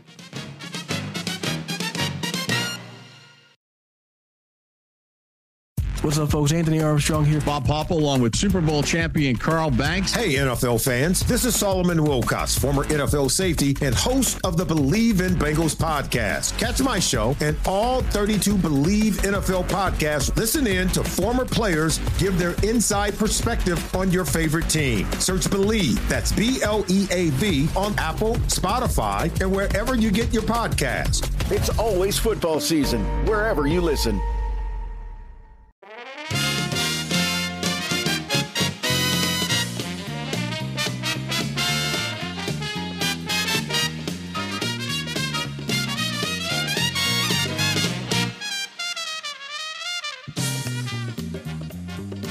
Hi there, and good evening. I am Rich Valdez, Valdez with an S, at Rich Valdez on all of the social media, broadcasting from the New York area, 17 miles away from Madison Square Garden, New York City. Some of you guys know me as your liberty-loving Latino amigo. You might have heard me on the Mark Levin Show, you might have seen me on TV, or you might know me from here on the Jim Bohannon Show. It's a pleasure to be with you. I am Rich Valdez, at Rich Valdez, again with an S on the social media.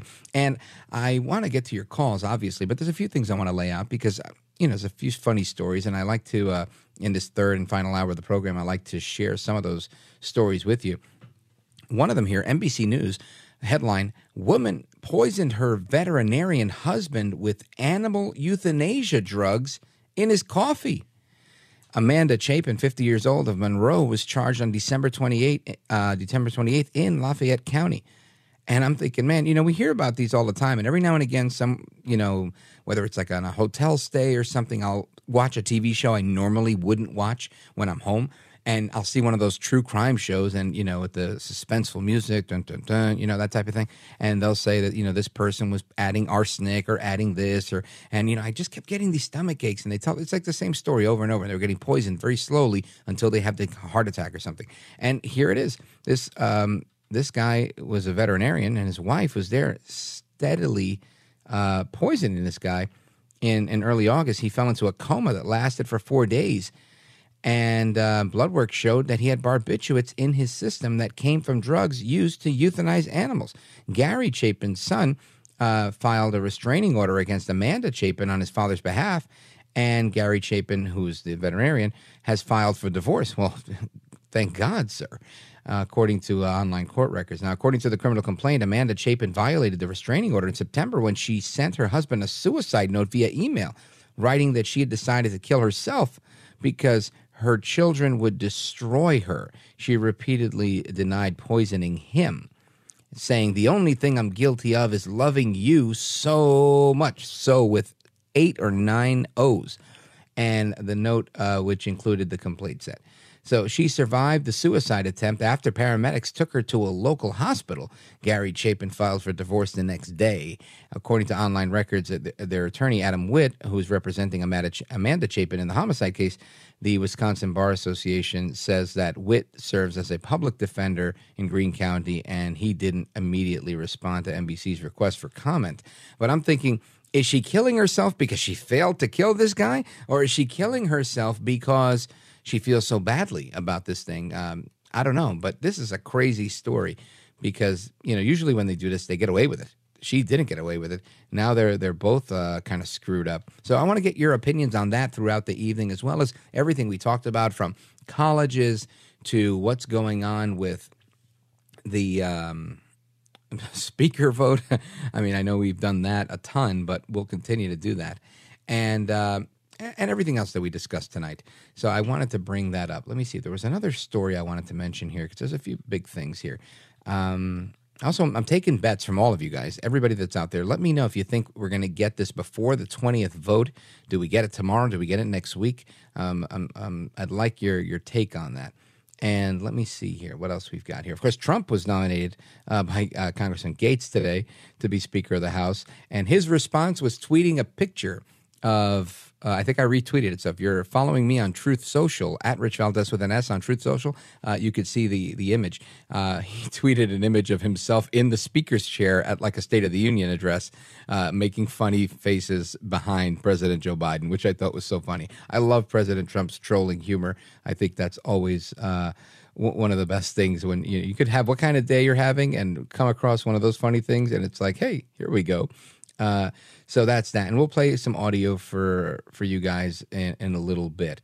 But I do want to get to some of your calls because I see the call board is lighting up with calls from, let's see, where Washington State. We've got New York City, Manila, the Philippines, Evergreen, Montana, Cleveland. I'm guessing that's Cleveland, Ohio. And so many more.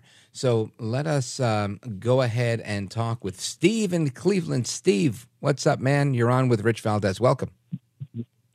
Rich, thank you for starting it off there. You got it, brother. What do you think about Trump being Speaker of the House for 100 days? Listen, I'll take Trump doing a lot of things for 100 days. I mean, I think it would be fantastic. The biggest issue here is I just don't believe he'll do it. I think, this idea was floated a long time ago. And I think tonight, Trump is very skilled. He's very skilled and very masterful at a lot of things, right? And it works so well to his advantage. For example, I'm the exact opposite, not meaning I'm unskilled, but and you'll get what I'm saying in a minute. Where if somebody gets on the radio, before, somebody called in, they were upset, they were saying bad things about Byron Donalds as if they were true. I don't know how true they are, but the conjecture was something I couldn't agree with, and I didn't want to shut him down, but I did want to correct the record because I think we got to be honest here and not give any false hope. Right? That's my philosophy here. However, Trump, you tell him, hey, you should become Speaker. And about a year ago, they said, hey, Trump, you should become Speaker. And what happens? Trump says, well, that's what so-and-so said. And he doesn't say, I won't do it. Right? Now, meanwhile, privately, you see him at Mar-a-Lago, you bump into him somewhere, he'll just laugh and go, yeah, that's funny.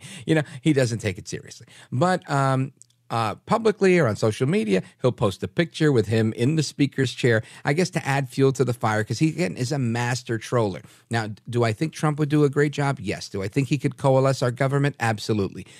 If this thing continues, might he actually do it? Who knows?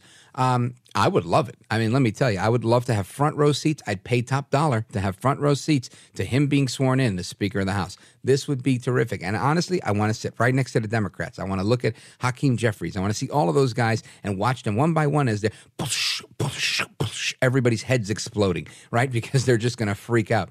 So, yeah, I would love it. I just don't think you'll do it. I don't think you go from being one of America's top businessmen to one of the richest men in the world to President of the United States and then say, yeah, you know what? I'm going to take 14 steps backwards and become Speaker. I just don't think that's the case for Trump. I don't see him doing it, but maybe he does. Maybe he says, okay, my fellow Americans, I believe that you need me. This is going to be huge. Believe me, I'm going to be the best Speaker we've ever had. I think he could do that. And I would love to see it. I just don't know that he's actually going to, Steve. I just don't know. Thanks for being there, Rich. A good man. Hey, amen, brother. Thank you. And I appreciate that on WEOL in Cleveland. Big shout out to them and everybody listening. So that is my thought. But again, wouldn't that be exciting? You know, it's kind of like fantasy football for people that follow politics. That would be fantastic, and I would love every last bit of that. It really would make me really, really happy, I think. Anyway, we're going to continue with your calls straight ahead. I want to get into a bunch of things. We're going to talk about the border. We're going to talk about the demise of the liberal arts and humanities in education. I also want to get to a little bit more on what's going on, the latest with the stalemate on the speaker vote, because I think there's another deal that's coming out, and they should get McCarthy a little closer to 212 or something like that. So we'll see how close they get. And of course, your thoughts, opinions, and musings on the news of the day, because we are live, and this is America's late night town hall forum. So make sure you get your call in. I want to hear from you. 866-505-4626. Don't go anywhere. I'm Rich Valdez. We're coming right back.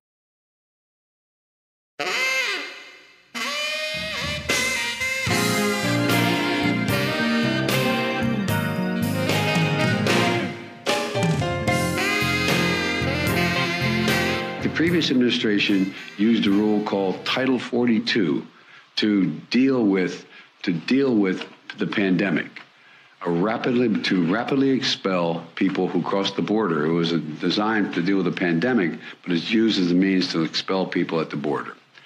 People turned away under Title 42, and they're not they're not barred from trying to come back. They've been turned away.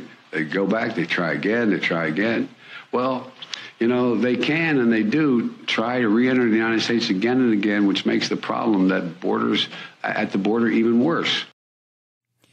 Okay, yes, that is President Joe Biden, who I like to call Joe El Baboso Biden, and he is casting the blame on former President Trump and the former administration, who I like to call Donaldus Magnus El Trompito, the 45th president of these United States, who is going to be joining us on the program, at least scheduled to be joining us on the program. I'll give you more details as we move forward. But he's blaming El Trompito, saying that he made things worse by implementing Title 42, which held back millions of people.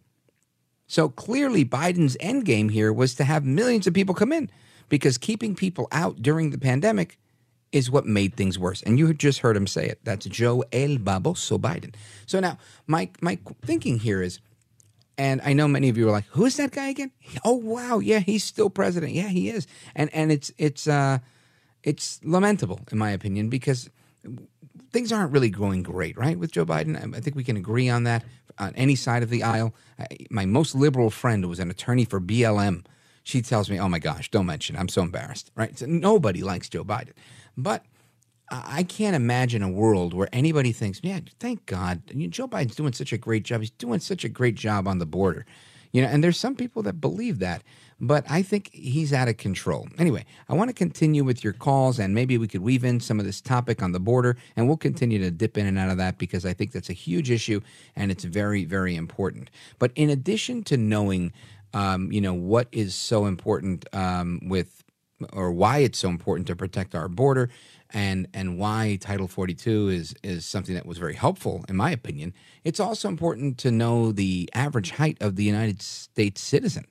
And for that, we're going to go to our buddy Frank in Evergreen, Montana. Frank, welcome. You're on with Rich Valdez. Hi, Rich. Yeah. Hola. I'm really amazed here. Can you hear me very well? It's fantastic. The whole world hears it. Yeah, okay, it looks like the average height of the United States is about 5'4" for women, and 5'9" for men, but nationally it's about 5'8" or something like that. I think we should have a national height requirement at the borders, and I mean we don't need more small people. I mean, I come from a race I got a cousin that's 7'4" in North Dakota. My brother was 6'7", another brother 6'4", and I arm wrestle people that are 6'4" and all the time, and big orangutan arms, and I got a watch it. I mean, I don't want to hurt myself. Yeah, of course. But now, Frank, help us understand for everybody that's listening why we don't need more short people, and is it a racial thing, or is it what's the advantage or disadvantage? I've heard people, some friends of mine who are professors, they go take a trip to London, and if you're 6 foot tall, I mean, you're a giant. It's because the Chinese and everybody else is just everywhere.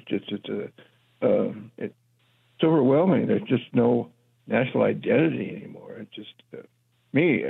I'd vote for Trump if he can come over here in a flying saucer and pick me up and take me over to his place, and I'd have a good time. Well, it'd have to be a flying saucer that tall people fit in, right? Because otherwise it may not work out. Well, Frank, thank you for that. It's the national height, 5'9" or whatever it was, 5'8". I think it's fascinating that we, people from different generations, and Frank is from a different generation, think of these things, right? And I grew up in Brooklyn, and growing up in Brooklyn, I met so many people, and there were so many interesting and nuanced things about New York City that were, very germane to New York. Like I've always understood Trump for many different ways because, again, he speaks and acts like a New Yorker. And there's a lot of bravado that goes, when you're growing up, you see people yelling at each other all the time, getting in people's faces. This is not known as an altercation in New York. This is called, I was talking to this guy. He said something stupid. It's not, necessarily like, oh my gosh, I almost got into a fight. It's really downplayed because there's so much of that, and I guess it's just a thing. And so when Trump says these things and he plays hardball, it's kind of like, yeah, I get it. Just as when people make references to, like, oh, I was hanging out with Tommy. Tommy who? Black Tommy, Jewish Tommy, Italian Tommy, which Tommy? And people were so often grouped by race. And because the neighborhoods were oftentimes grouped by race, right? I lived right outside of Flatbush where, there was a big Haitian neighborhood, and there was also a large Jewish neighborhood. And, you went to Sunset Park, and it was a big Puerto Rican neighborhood. You go to the Bronx, South Bronx, where my aunt was, Titi Rosa. That was again, Puerto Rican neighborhood. So it was just fascinating to me when I left New York that there were places that didn't operate this way. And New Jersey is kind of like that. But it was one of those things that just for me was very interesting. And it's quite an education that you get. So when I hear Frank say that, he comes from a race of 7 foot tall people, I say, hey, good luck. God bless. What am I going to do? I don't. Right. And if there was a height restriction at the border now, while my family didn't come across the border, I'm not the tallest guy in the room. Not even with this great, amazing head of hair that I have. So, who knows? Maybe Frank is trying to have me deported despite me being a citizen. Let's go to James in New York City. James, what's on your mind, sir? Yes, sir. Good evening, Rich. How are you? Hola, senor. How are you? Happy New Year, by the way. Good. You too as well. I'm alive. This just as a side comment before I make my main statement. The thing with the politic that's going on with this idiocy of choosing a speaker and such, this Kevin McCarthy. The only thing I can see here is this is more reminiscent of an episode of Monty Python, some satirical nonsense. It's all it is. Ultimately, I mean, it's. And what's funny? The name Kevin McCarthy, it was the same name as the guy, Mr. Fennell in Invasion of the Body Snatchers, by the way. Oh, that's funny.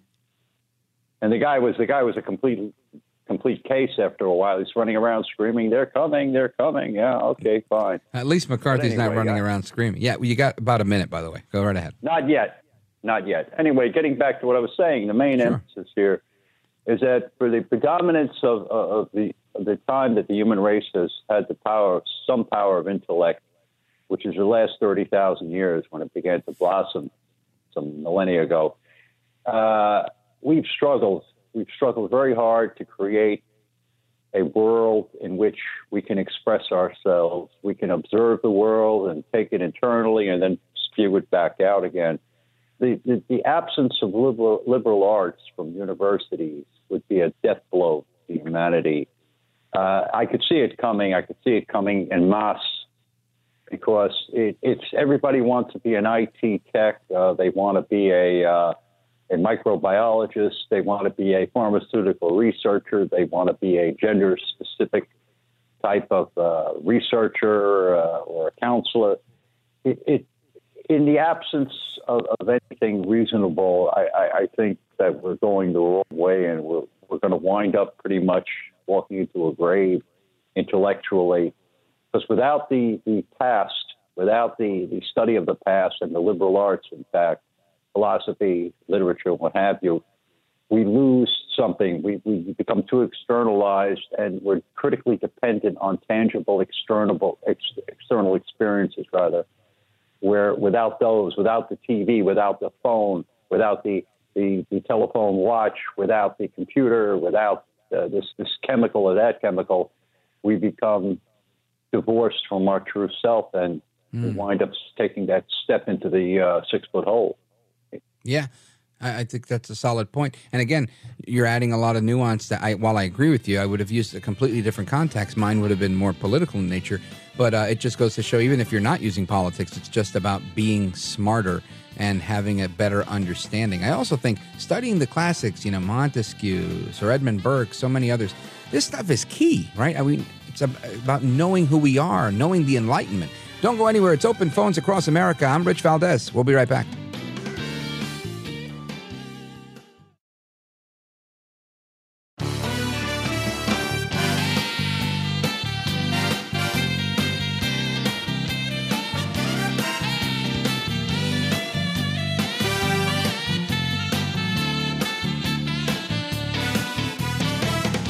Nick, there's no question that the number of encounters that we are experiencing at the border is straining our system. And this harkens back to the question you previously posed, which is we're operating within a system that is fundamentally broken. No one disagrees with that. We just can't seem to agree upon the solution. And a solution is long, long overdue. Within the broken immigration system that we are operating, we are managing the number of encounters, and we are prepared to address the end of Title 42. We've been preparing for this since well beyond last year. All right, that's Alejandro Mayorkas, the Secretary of Homeland Security. Republicans have vowed to impeach him. I really hope they do. I think we have to take action on his lack of leadership, unless we say he's doing a tremendous job leading because he's doing what Joe Biden's telling him to do. And again, Joe Biden's saying Title 42, keeping millions of people out of the country during the pandemic, was wrong, and that was Republicans' fault, which in part it was Republicans' fault, but it wasn't wrong. And I think this is a problem. And he says, that immigration system is fundamentally broken, and the number of border encounters is straining our system. Of course it is. I mean, I don't like to call people a moron, although I do occasionally, or I'll euphemistically call them a genius. And this is a real genius statement for this guy to say, right? I mean, you've got to be kidding me here. We're going to have to come up with a funny nickname for Alejandro Mayorkas. If you want to weigh in on that, that's fine. You want to do it online at Rich Valdez with an S. I would love to hear your suggestions because I think that's important. This, to me, is out of control. And we're going to get to your calls in a moment. 866-505-4626. I know a few of you are on hold. I just wanted to bring your attention to somebody who commented on Twitter and said, love your show, Rich, but you're so wrong about McCarthy and the people objecting to him. Now, listen, I don't know what I've said about the people objecting to him other than I respect Boebert and Gates, and I like them very much, and I think that they might be slowing down the process and there was a better way to do this. And ultimately, even Matt Gaetz today, I wish we had the audio of that. Let me see, what audio do we have? I think we might have the audio of Matt Gaetz saying that he believes that McCarthy will eventually win. And to me, that's important that you acknowledge that the speaker-to-be may win. But he still doubled down saying, but I'm not for it. And that's fine. He doesn't have to be for it. I'm not looking to strong-arm anybody. I just think when it comes to this, I'm not saying that Kevin McCarthy's the guy, and this is the problem I have with false equivalencies, right? my support for getting a speaker is not for Kevin McCarthy. I'm not a McCarthyite. I don't have any special support for this guy. I don't hate him either. I think that he seems to be the absolute best person because he's got 202 and 203 people behind him. And if one falls off every now and again, whatever.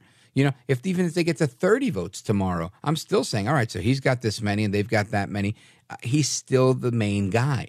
So it makes no sense to try and win. It's like saying, we're trying to win the Electoral College. And again, maybe not the best comparison, but you want to win votes so that you can win. You don't want to go the way where they have 5 votes or 10 votes or 15 votes. You want to go with the guy that's got the 200 votes. To me, that's the simplest thing in the world. And you've got a few holdouts that are trying to rock the boat and thinking if we hold out long enough, use the attention that we bring to the matter, maybe we can get people to bend and say, you know what, you're right. I never liked McCarthy anyway. Listen, I'm not going to say I never liked McCarthy anyway. I'm going to say he's not my choice. If I had a choice, I'd pick Jim Jordan. You know what? I like Jim Jordan, but Jim Jordan says he doesn't want the job, right? Doesn't mean I hate McCarthy. I think McCarthy can do it. I think McCarthy delivered on the majority, whether it was a razor-thin one or not. I think he did. He delivered on raising money for these people, and I think you can't just sit here and ignore that the work that was put in, and it's not about him being entitled to it. It's about him earning it in many ways, and that's why he has that support. And the fact that people are ignoring, to me, the elephant in the room here is McCarthy has 200 and some odd people voting for him, and a handful of 5 that goes up to 20 or 21 on any given vote are in the minority that are dissenting, and somehow everybody's supposed to stand with this minority number as if this is the altruistic thing to do in life. When you have President Trump, you have Jim Jordan, you have Jim Banks, you have Mark Levin, Sean Hannity. I mean, so many people. And again, people may have opinions of these people and say, oh, they're this and they're that. But I don't care what anybody says. These people are not rhinos. These people are not moderates. These people are hardline conservatives and always have been. So because they don't like what's happening in Capitol Hill right now, doesn't make them a rhino because they disagree. And I think it's important that we take note of that, because to suggest otherwise is just really, it's nonsensical. It doesn't make sense. It's not fair. It's not appropriate, and it's not true. Larry in Moses Lake, Washington, on the west coast, the left coast. What's up, Larry? You're on with Rich Valdez. Welcome. Well, yeah, I am on. Thank you, Rich, and thank you. I think the subtlety that I get, the undertone of all of your listeners, me included, is what's the legacy that we want to leave for our children? It's the fight for freedom, and that's what we're seeing right now. But we're inundated with false narratives that come to us from the mainstream media. It's a nut and shell game. We don't know what to believe, but thanks to you and programs and Jim Bohannon and you and all of the other, I think, true speakers in talk radio, we are your listeners that want to ring the bell of freedom. Amen. God bless you. Well, thank you, and that's very kind. And it's you. Not me. It's definitely you. We are the team. There's the team of the red and the blue who are on the same team, and then there's us. Mm-hmm. We are the freedom fighters. They are the freedom takers. And I so much believe in what you're saying about Jim Jordan. I love every time I see him in an investigative position and then asking the questions, go, man, go. And then, and so then we would like to see him as Speaker of the House, but that takes him out of that arena of investigative journalism, if nothing else. And God bless him. So, okay, let's let Kevin McCarthy have that if he can play that role, and Jim Jordan can still maintain his role.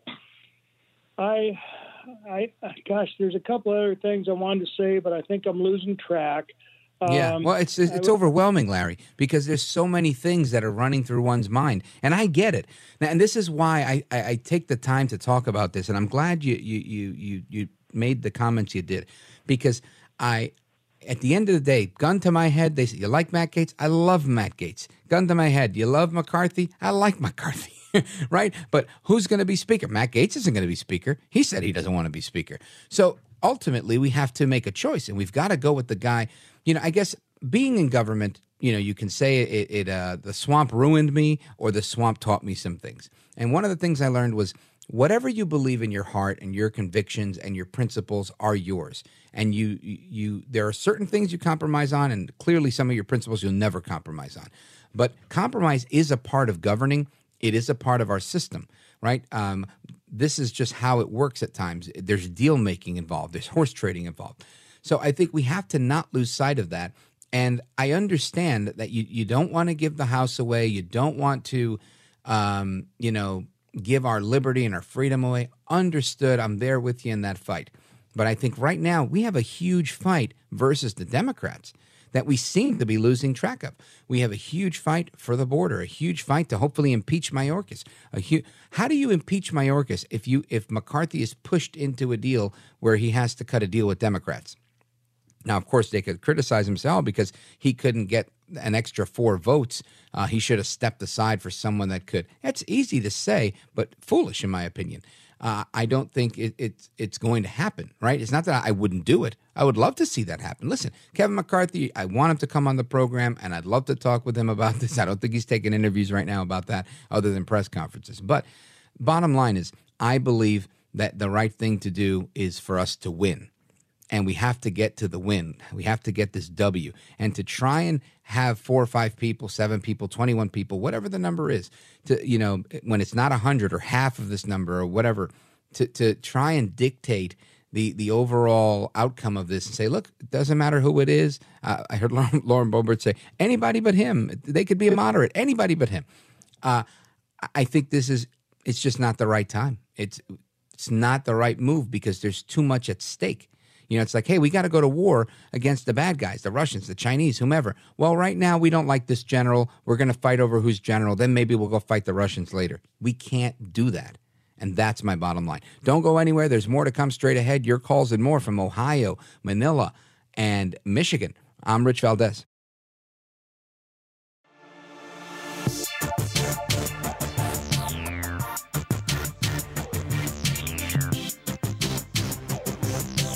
All right, America, welcome back. This music coming back sounds like I'm about to introduce like some sort of UFO topic, some sort of X-Files type of thing.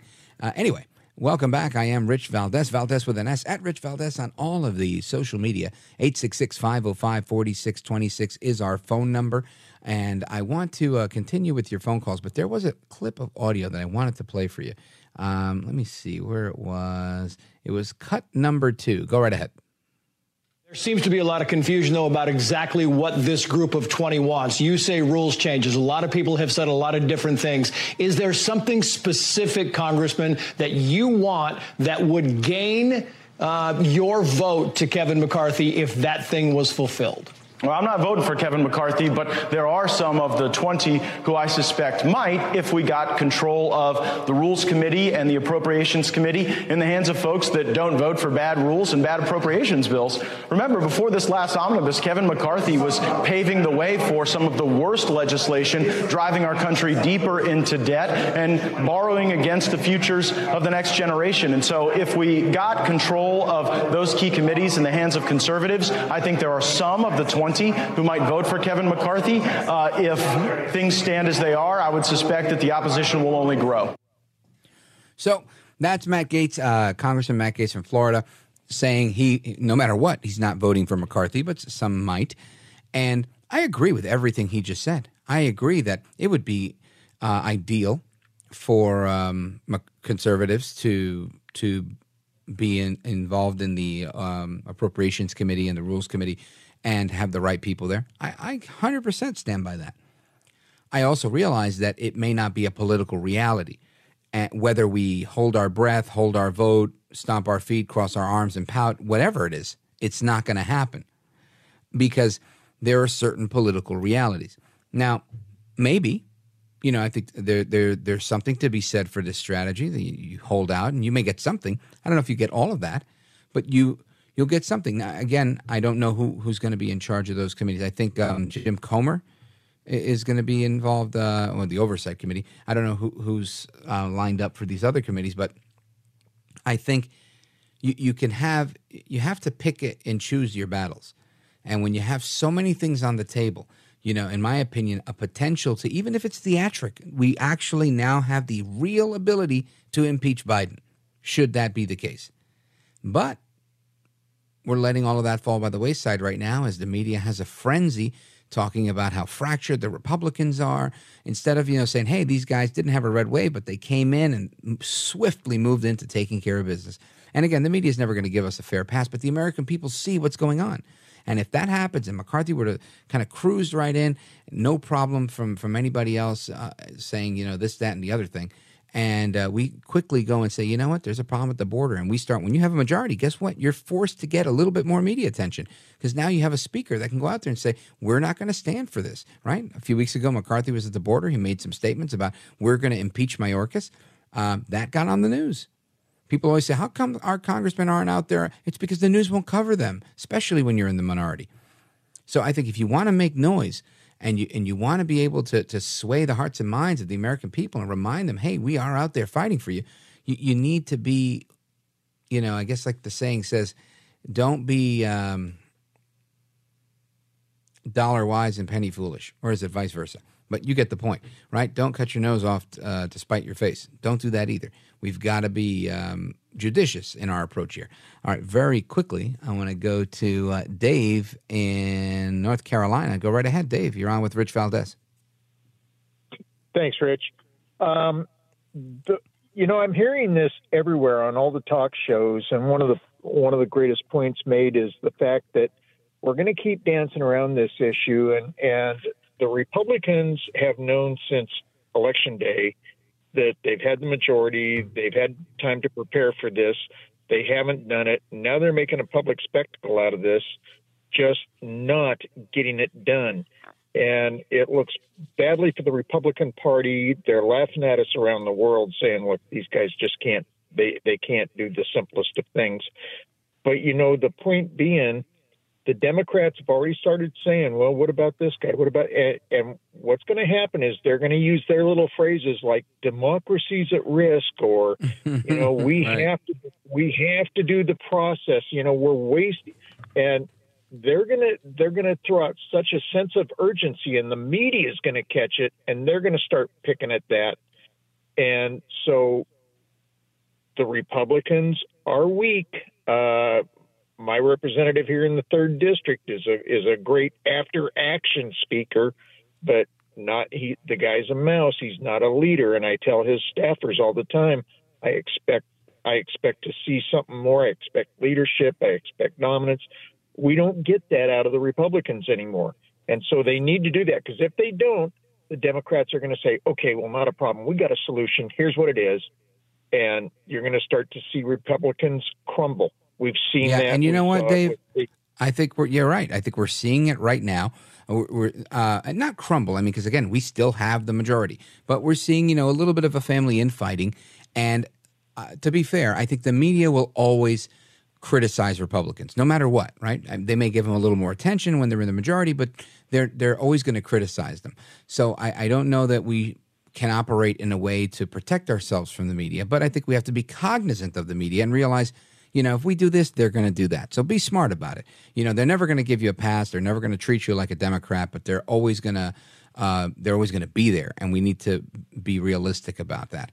When it comes to fighting, like you said, look, who's fighting more than Matt Gaetz right now? Matt Gaetz is fighting, and I think that's the type of proactive, before-action fighting that you're talking about. We need somebody who's going to be doing exactly what he's doing. I would love it if Matt Gaetz said, hey, I want to be speaker. Listen, I would take a completely different approach if he said that. The fact that he says, I don't want him and I don't want to do it either, there's an old saying in Spanish that says, no come ni deja comer. He doesn't eat, and he won't let you eat either. And this is, for me, problematic, right? If we had somebody that was willing to be critical and offer a solution, offering up themselves, amen, God bless, hallelujah, let's do it. But that's not the case.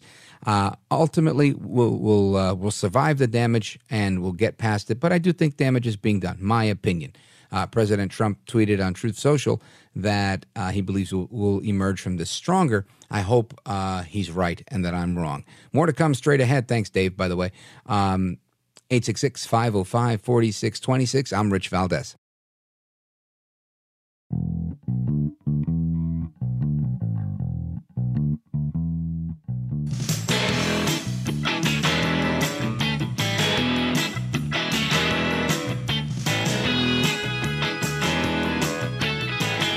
All right, America, welcome back. Rich Valdez with an S. Let's go to Gil in Manila, Philippines. Quickly, Gil, go right ahead.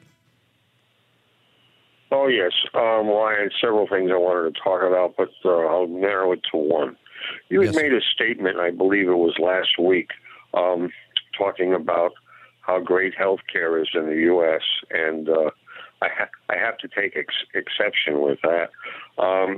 Problem with U.S. health care is the consumers are not very well informed, and they don't know how to pick the best options. They just go and, like sheep, do what they're told. Yeah. And if people were more informed about health care, they'd get a better outcome. This country has excellent health care if you know how to find it. This last December 24th, I woke up with a cinder in my eye, and I had 2 Santa Claus gigs the next day, and they wouldn't be able to find the substitute for me. Oh, Gil. So I went to our producer's playing music. That means we're out of here. I'm sorry you held on.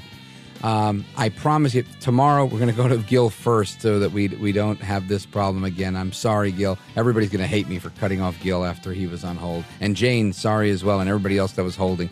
My apologies. I'm Rich Valdez. Take care. Good night. God bless. Hasta la próxima. We will do it again. The Ed Milet Show showcases the greatest peak performers sharing their journey, knowledge, and thought leadership. This is one of the all-time best pieces of advice ever given on the show. Actor Rainn Wilson. The number one thing that psychologists point to with young people of why they are struggling so much in this mental health epidemic is they don't have resilience. So how do you build resilience if you don't understand suffering itself? The Ed Milet Show is available on YouTube or wherever you listen.